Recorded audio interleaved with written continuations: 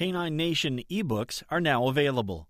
The first 2 volumes, Dogs as They Are and Teaching Dogs Effective Learning, are available in bookstores now. More on how you can get them at the end of this podcast. Welcome to Canine Nation Audio Edition. It's Tuesday, May 14th, 2013.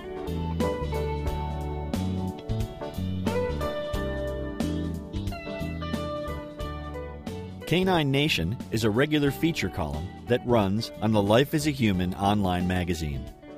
Life as a Human features articles about what it means to be human, the good, the bad, and the enlightening. This column explores what it means to be human in our relationship with dogs. You can find it at lifeasahuman.com. To get directly to Canine Nation, go to caninenation.lifeasahuman.com. A complete archive of all the Canine Nation articles can be found there. Hi, I'm Eric Brad. Canine Nation is about learning, understanding, and living successfully with our dogs. Modern animal training techniques based on behavioral science can produce amazing results in working with our dogs. Whether your dog is a loved family member or a working dog, a canine athlete, or a trusted companion, positive training techniques based on science can help you enjoy a more productive and fun relationship with your dog. Join us as we explore the many facets of living with our dogs and taking a fresh look at how we work with them.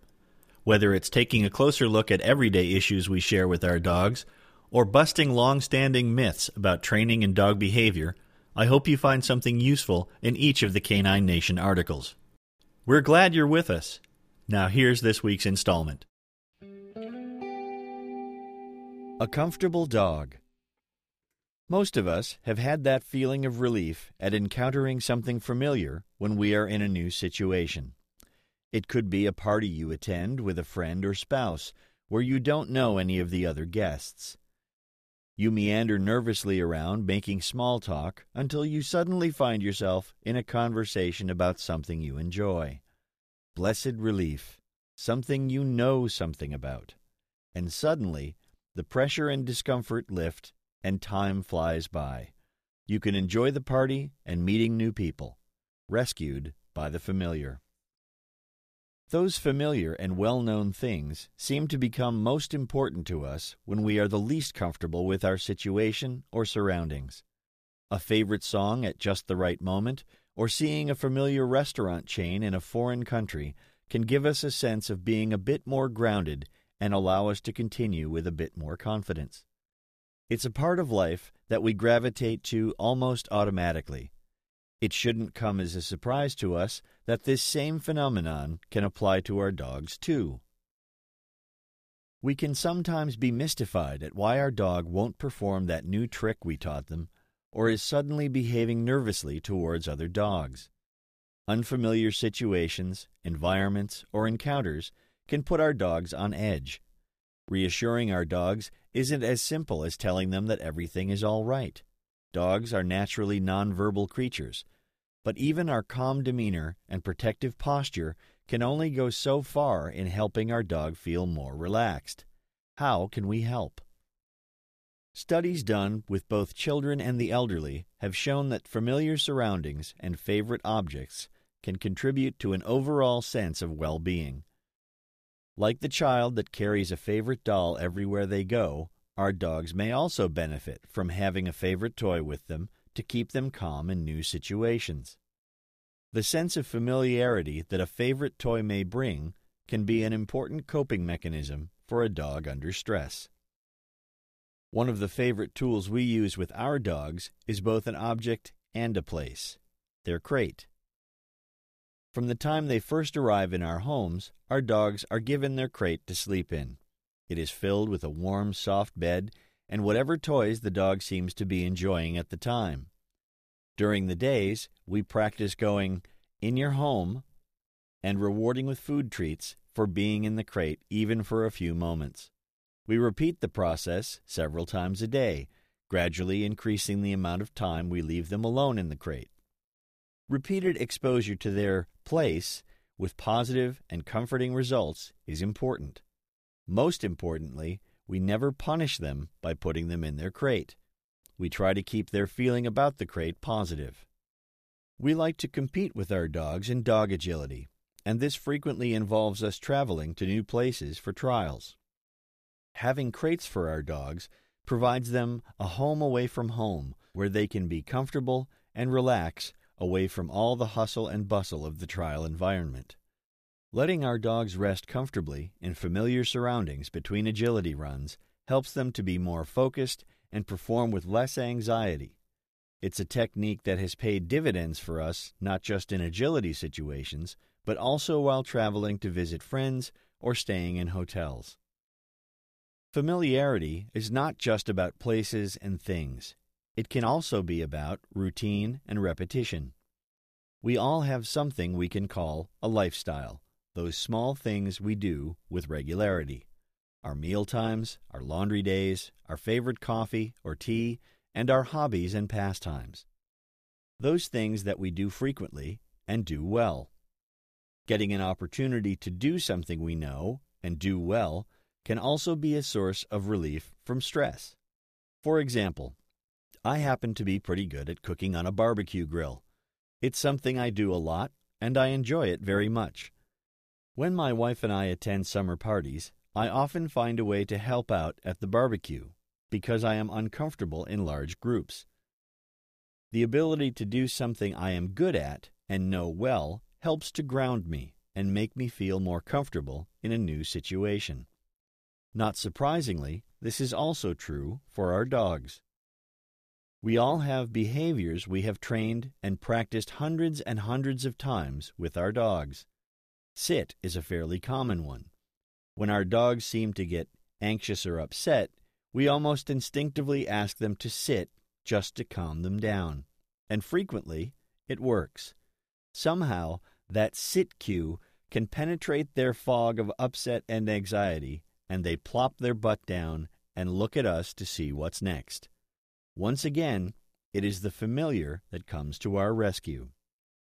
Familiarity is something we have to build for our dogs.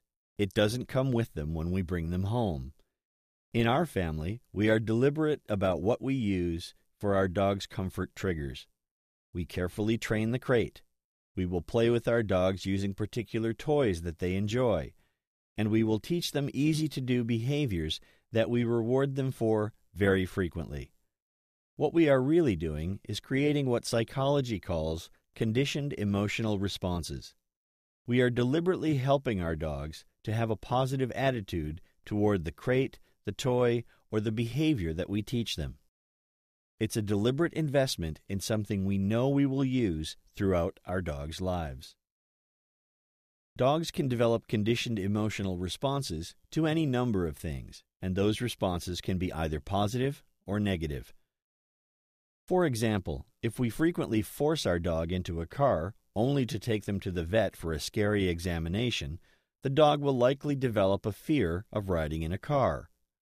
The other side of that coin is that if we frequently take our dog in the car for short rides to the park where we have fun and throw the ball, then she will come to like the car and want to jump in every chance she gets.